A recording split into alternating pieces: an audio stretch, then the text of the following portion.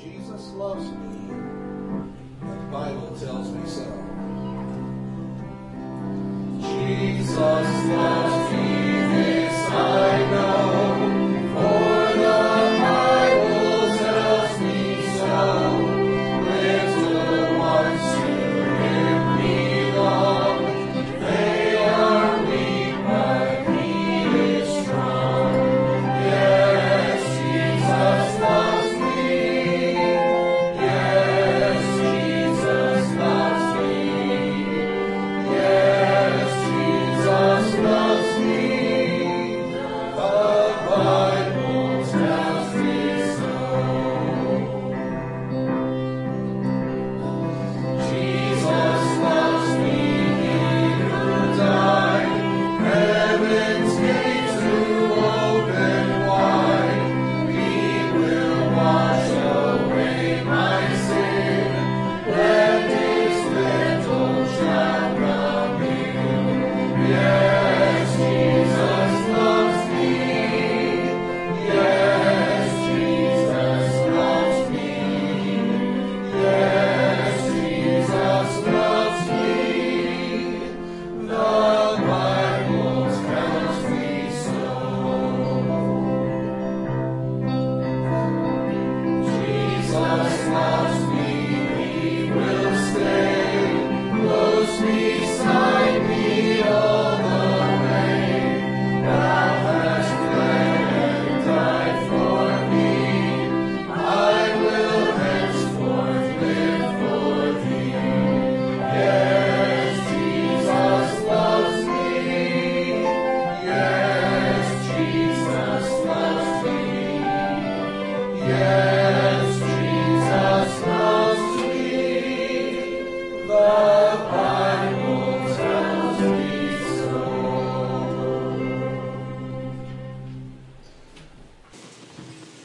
Going to give Steve a minute to catch his breath and collect his thoughts.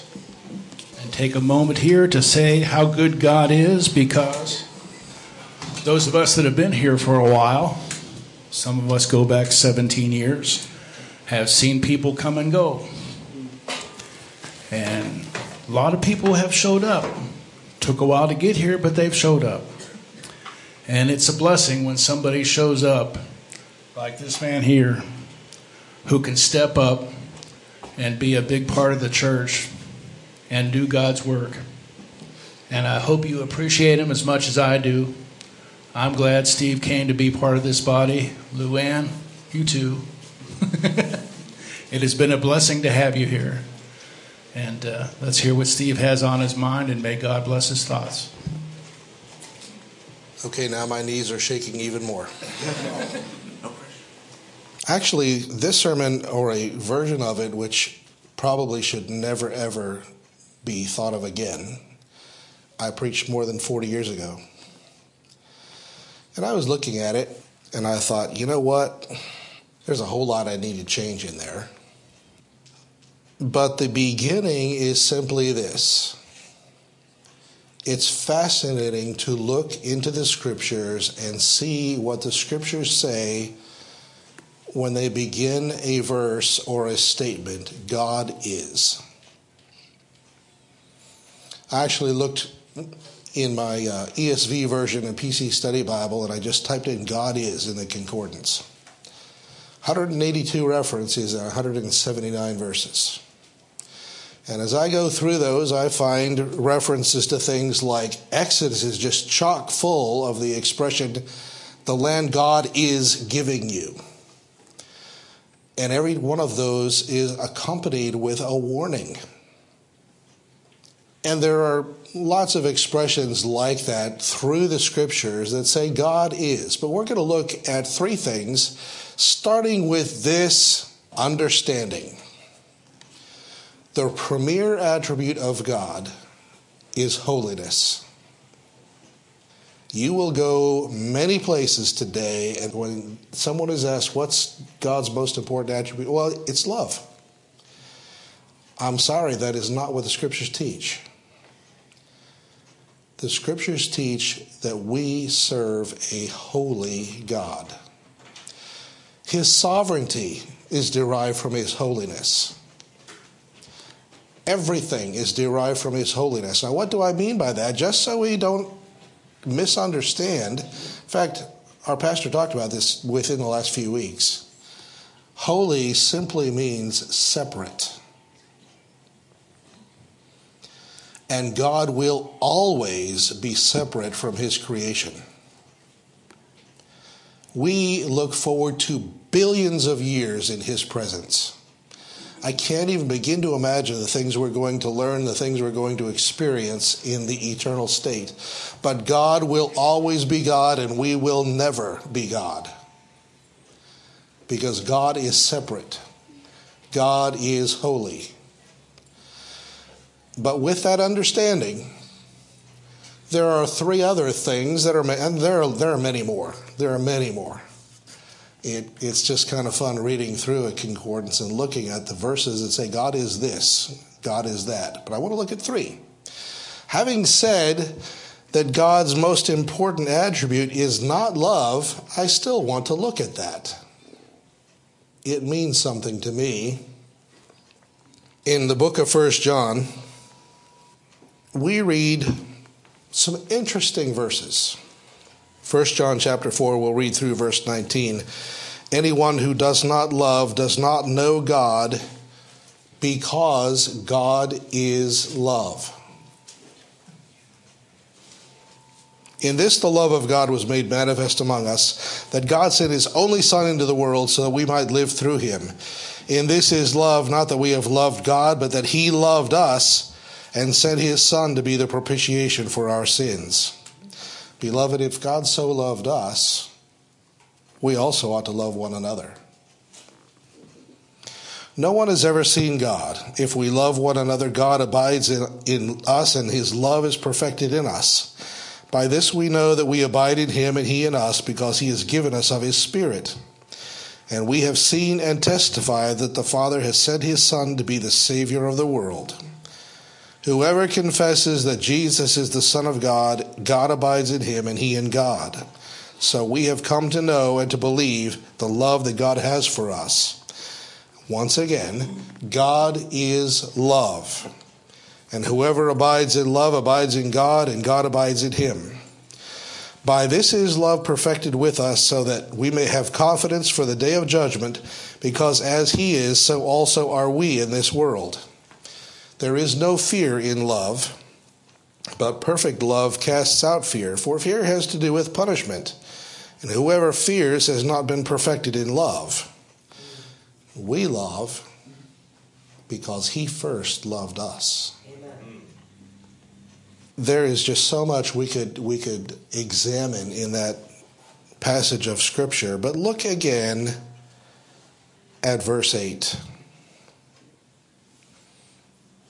God is love. This is not a because of kind of love. I love my wife. My wife does some wonderful things for me. My wife does way more for me than I do for her. And I love her because of those things. This isn't an if love. I'm not going to stop loving my wife when the time comes that she stops doing those things for me, as will happen. This is an in spite of kind of love. God's love is the type of love in which he chooses to love the object of his love. It's a rational love, not an emotional or utilitarian love. In other words, he didn't fall in love with us. I always hate it when I hear it said, hey, that young couple, they fell in love. Isn't it glorious? It's so romantic. Well, let me tell you something. 20 years down the road, it ain't going to be the same. And if such a couple does not learn that they must choose to love even when their partner does not seem very lovely, the marriage is not going to succeed. We are not lovely. The scriptures are very clear that there is nothing attractive in us at all. every good thing in us he gave us. And yet he chooses to love us. We've been looking in recent weeks at God's choice of Israel. In fact, we're going to get to that a little bit later on under another one of these God is phrases. God chose to love Israel, and they never were lovely. During the time of King David, part of King Solomon's reign, it may have been a kingdom as God wanted it to be. But God knew what they would do, and God knew that they did it. Just in a very brief period of time, they began to turn away. Even Solomon worshipped idols other than the true God. And it destroyed his testimony. But God had made a promise that David's son would sit on the throne forever. So God makes a promise to us as well. Love is perfected with us so that we may have confidence for the day of judgment. Sometimes I stop and think about the sins that I have committed in my life, and I think, how can I ever set foot in heaven? Oh, wait, well, I'm better than Ted Bundy. Really? No, I'm a sinner. I have violated God's command. My sin is like crimson. Or, wait a minute, it was like crimson because Christ washed me white as snow. And that's how I'm going to get into heaven, because God loves me and God chose me to be an inhabitant of heaven. God is love, and because of that, we have every confidence. And we love. It's been fun watching over the past few weeks what this church has done to help people who have been injured. Whether it's going to pick up Conrad or going to visit Marilyn or going to visit Betty, all the things that people have done, it's just amazing to watch. Now, why do we do those things? Because God loves us, and therefore we love. God's love for us resulted in an action that is so beneficial to us who are in Christ. We read about it in verse 10 of 1 John chapter 4.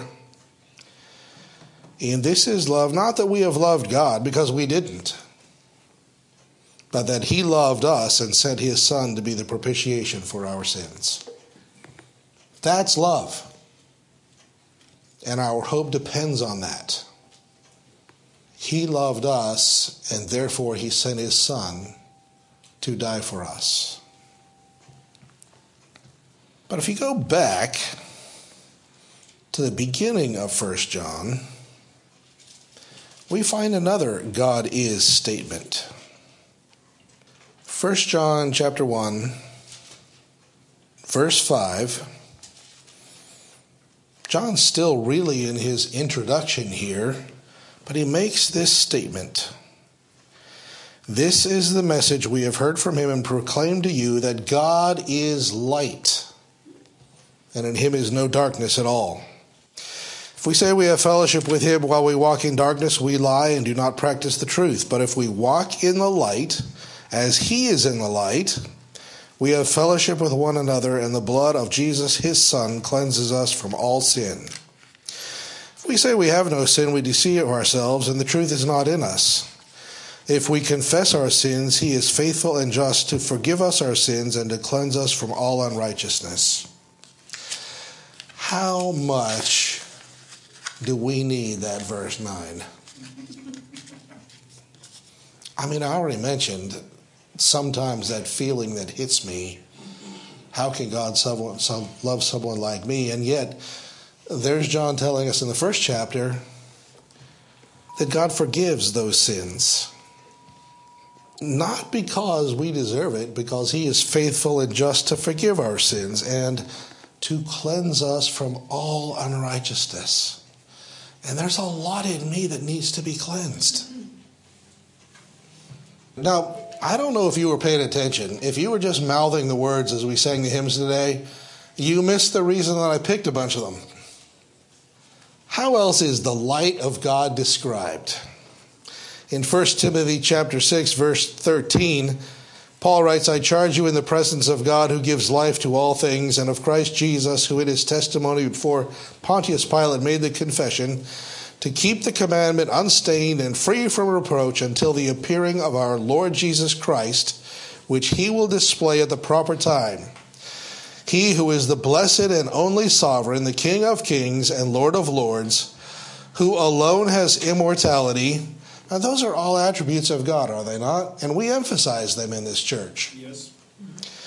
And then he writes, who dwells in unapproachable light, whom no one has ever seen or can see. To him be honor and eternal dominion. Do you know, in Greek, that word unapproachable means literally unapproachable. Light was the very first thing God created. Let there be light. And then God manipulated that light. God made lights after the fact. Our light comes from the sun, right? At night, the sun reflects off the moon. We see some stars so we can, have a little light in the darkness. But God made the light first. Light is a symbol of God's holiness. Why is that? Let me ask you a question. Can you touch light? There's a light right here. It's illuminating the things on the pulpit. I can touch the bulb. Is this a hot bulb? Probably. Okay, I won't touch it. It actually feels warm, and it's lighting my hand. But I can't touch light. Light touches me. I can't touch it. How about this? Can you make light dirty? No. Light may show some dirty things. Okay. In our early years, we lived a couple of places that weren't very pleasant. And one of them was a children's home for emotionally disturbed teenagers. And we lived in a building that looked just gorgeous. All stone. It was divided into the girls' unit and the intermediate unit, and I forget. Anyway, we were in one of the units working with these emotionally disturbed teenagers, and sometimes I would go in the communal bathroom and turn on the lights, and the walls would move as the cockroaches scurried to get out of the light. Disgusting. The light showed them. They were there all the time. But when I would flip on the light switch, boom, you could see them. Sometimes you turn on the light, maybe you got a messy basement, I don't know. And you turn on the lights, wow. And then there are other times where the light is shining on the beach in Destin. And you're just watching the light as it reflects off the waves as they come in. And it's beautiful. You can't make that light dirty. The clouds may block it for a time. But if there's anything emitting light, you can't make it look like anything but light. Christ spoke of this in John chapter 3, verse 19 and 21. And this is the judgment. The light has come into the world, and people love the darkness rather than the light because their deeds were evil. For everyone who does wicked things hates the light and does not come to the light, lest his deeds should be exposed. But whoever does what is true comes to the light so that it may be clearly seen that his deeds have been carried out in God. The unredeemed, individual is kind of like the cockroach. You turn on the light and he scurries to get away from it because his deeds are evil. But whoever does what is true comes to the light. One of the things that I appreciate being in this church is that from time to time, even though what our pastor teaches is, everybody knows what he teaches. You've known it since before you could talk, probably. We know what he teaches, and yet as he faithfully expounds the scriptures, sometimes he comes across something and repeats something I've heard 100 times before.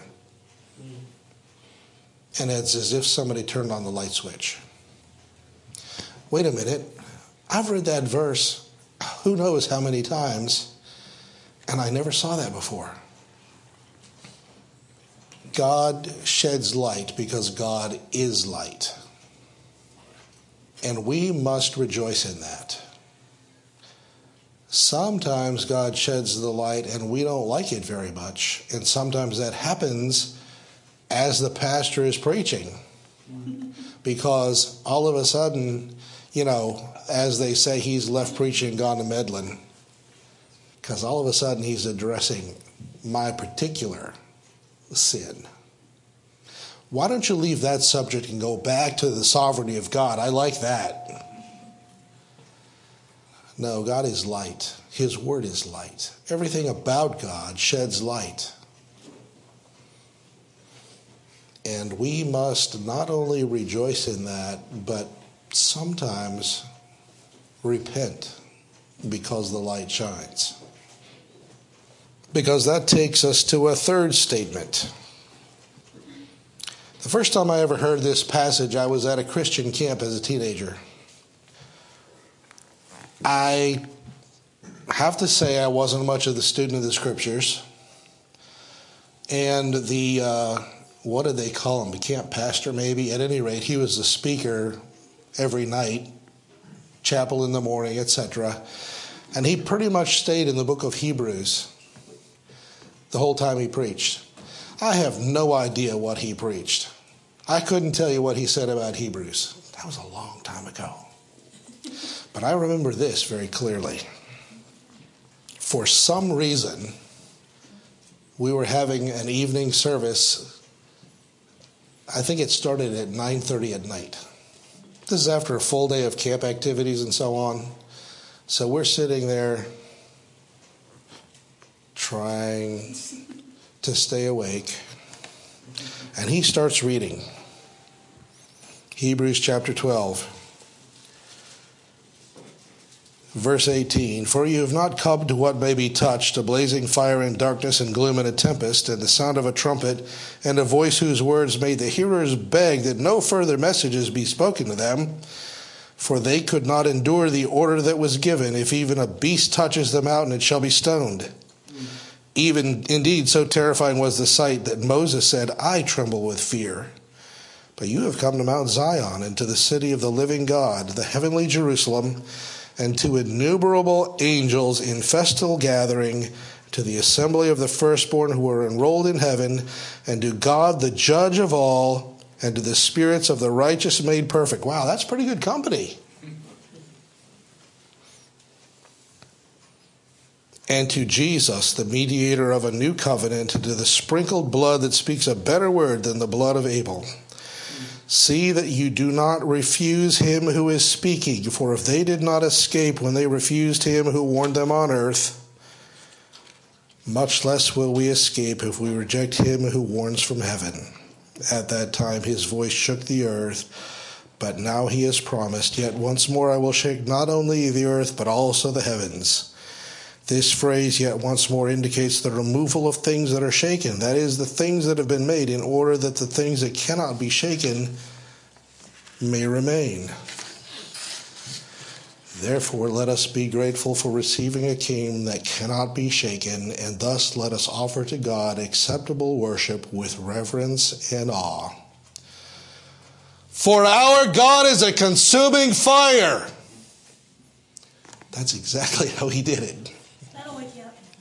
He said, hey, they got me preaching at 10 o'clock at night. I got to do something to keep you awake. Never forgot that. God is a consuming fire. By the way, that's a quote from Deuteronomy. This is one of 6 warning passages in the book of Hebrews. Now, Paul, the writer of Hebrews, let's say it right, because I don't know who wrote it. The writer of Hebrews makes statements, and it was great hearing the company that we're in. We're coming to Jesus, the mediator of this new covenant, etc., and so forth. And then he gives the warning. Because our God is a consuming fire. Mm-hmm. One of 6 such warning passages in the book. This is a quote from Deuteronomy chapter 4, verses 22 to 24. And if you go back and read all of Deuteronomy chapter 4, what you find is Moses repeating over and over this warning. When you get into the land, do not forget the law that was given on the mountain. Because what you're going to do is you're going to become comfortable in the land, and you're going to turn away to idols. You're going to turn away to other gods. Don't do that. For I must die in this land. I must not go over the Jordan, but you shall go over and take possession of that good land. Take care lest you forget the covenant of the Lord your God, which he made with you, and make a carved image, the form of anything that the Lord your God has forbidden you. For the Lord your God is a consuming fire. At the end of Moses' life, he repeatedly and strongly warns against idolatry. Do not turn away from the God who brought you out of Egypt. Now, Moses didn't always deal with a consuming fire, did he? The fire of Moses' first encounter with God was not a consuming fire. As a matter of fact, he marveled because the bush wasn't consumed. I have no idea how God did that. The laws of physics are laws that God made, and if he wants to change them at any point, he can do so. And he has done so. You can't walk on water, but Jesus did. You can't take 5 loaves and 2 fishes and feed thousands of people. Can barely feed me. And yet Jesus did. You can't take a person who's lying, prepared to be buried, being carried on the way to the place of burial, and reach out and touch them and say, rise. You especially can't take a person who's been decaying for 4 days. Take the stone away from the tomb. Well, we can't do that, Lord. He's going to stink by now. Just do what I said. And then Lazarus come forth. I've heard it said that if he had specified Lazarus, all the dead would have come out of their graves. That's probably pushing it. But he addressed this friend who had died 4 days before. And Jesus could have made it there in time to heal his illness.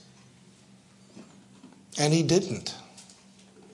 He waited until he had been in the tomb for 4 days and raised him from the dead. You can't do that.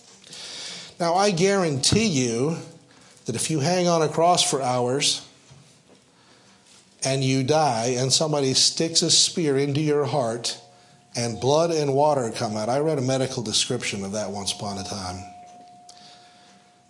It was a clear indication that Christ was dead because the blood was separating. You put that person in a tomb, they are never coming out. But Christ did. And consequently, one day, if I die before he returns, he's going to call my name and say, come forth. Wow. And yet, we find this expression given by Moses in warning, saying that our God is a consuming fire. How consuming can he be? In 1 Kings chapter 18, there's a really fascinating story. Elijah had said there's going to be a drought, and there was a drought. By the way, the reason there's going to be a drought, Ahab, is because of your sin, your idolatry, the way you're treating the people of God. It's not going to rain until I say so. Wow, till I say so. Only way he could say that was if God told him to. And so Ahab's looking for any source of water, and he sends Aholiab, who, by the way, was a true servant of God and had saved the lives of some prophets that Jezebel tried to kill. And Ahab goes one way, and Aholiab goes the other, and Elijah meets Aholiab and says, go get Ahab. And Aholiab says, if I tell him you're here, he's going to kill me. You know, slay the messenger. Just do it. Ahab comes to meet Elijah and says, is it you, the troubler of Israel? And Elijah responds, you're the one who troubles Israel. Elijah was one man. Ahab had an army.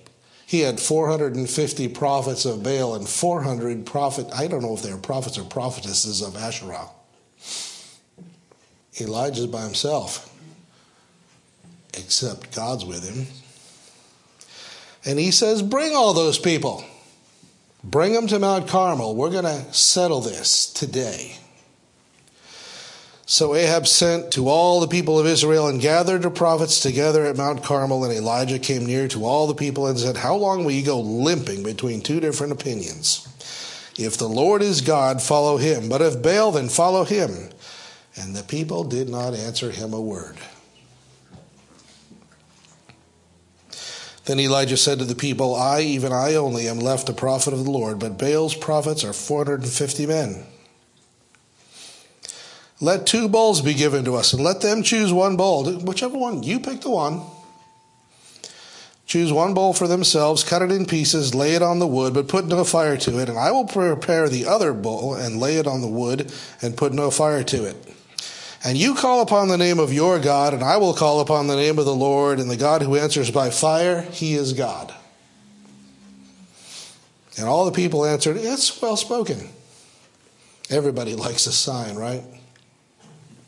Then Elijah said to the prophets of Baal, choose for yourselves one bull and prepare it first, for you are many, and call upon the name of your God, but put no fire to it. And they took the bull that was given them, and they prepared it and called upon the name of Baal from morning until noon, saying, O Baal, answer us. But there was no voice, and no one answered, because there was no one there. And they limped around the altar that they had made. At noon, Elijah mocked them, saying, cry aloud, for he is a god. Either he's musing, or he's relieving himself. A little bit earthy there. Or he's on a journey, or perhaps he's asleep and must be awakened. I mean, he might be taking a nap, your God. Wake him up. And they cried aloud and cut themselves after their custom with swords and lances until the blood gushed out upon them. Wow, that's the kind of God I want to worship, don't you? And as midday passed, they raved on until the time of the offering of the oblation, but there was no voice. No one answered. No one paid attention. Then Elijah said to all the people, come near to me. And all the people came near to him, and he repaired the altar of the Lord that had been thrown down. Elijah took 12 stones, and according to the law, they had to be undressed stones. They hadn't been shaped in any way. He took 12 stones, according to the number of the tribes of the sons of Jacob, to whom the word of the Lord came, saying, Israel shall be your name. And with the stones he built an altar in the name of the Lord, and he made a trench about the altar, as great as would contain 2 seahs of seed. That's a fairly deep trench. And he put the wood in order and cut the bull in pieces and laid it on the wood. Wow, we're ready finally, because he's already done a whole lot of work. And then he said, fill 4 jars with water and pour it on the burnt offering and on the wood. Wait a minute, there's a drought, don't you understand? Water's scarce and we're thirsty. No, 4 jars of water, pour it on the offering. And he said, do it a second time, and they did it a second time. He said, do it a third time, and they did it a third time. And the water ran around the altar and filled the trench also with water. And at the time of the offering of the oblation, Elijah the prophet came near and said, now compare this. All morning and into the afternoon, 450 prophets of Baal have been wailing to their God. They've been cutting themselves so they bleed profusely. And there was no answer. And Elijah says, O Lord, God of Abraham, Isaac, and Israel, let it be known this day that you are God in Israel, and that I am your servant, and that I have done all these things at your word. Answer me, O Lord, answer me, that this people may know that you, O Lord, are God, and that you have turned their hearts back. Wow, that was a long prayer. Then the fire of the Lord fell and consumed the burnt offering and the wood and the stones and the dust and licked up the water that was in the trench. Did you ever try to burn a stone? And the fire from God just burned it all. And when all the people saw it, they fell on their faces and said, the Lord, He is God. The Lord, He is God. Consuming fire is a symbol of God's capability to destroy sin. God hates sin and He must destroy it. And He will as a consuming fire. Though the fire of hell is not God, it is no mistake that sinners will suffer in fire for eternity. Now, we were looking at Deuteronomy chapter 4 and talking about the fact Moses said, the Lord your God is a consuming fire, but he continues on in verse 25, when you father children and children's children have grown old in the land, if you act corruptly by making a carved image in the form of anything and by doing what is evil in the sight of the Lord your God, so as to provoke him to anger, I call heaven and earth to witness against you today that you will soon utterly perish from the land that you are going over the Jordan to possess. You will not live long in it, but will be utterly destroyed. And the Lord will scatter you among the peoples, and you will be left few in number among the nations where the Lord will drive you.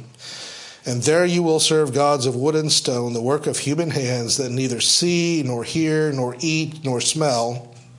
But from there you will seek the Lord your God, and you will find him if you search after him with all your heart and with all your soul.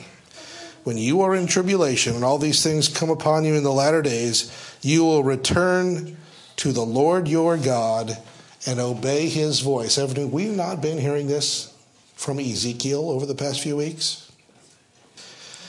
And then he says, for the Lord your God is a merciful God. He will not leave you or destroy you or forget the covenant with your fathers that he swore to them.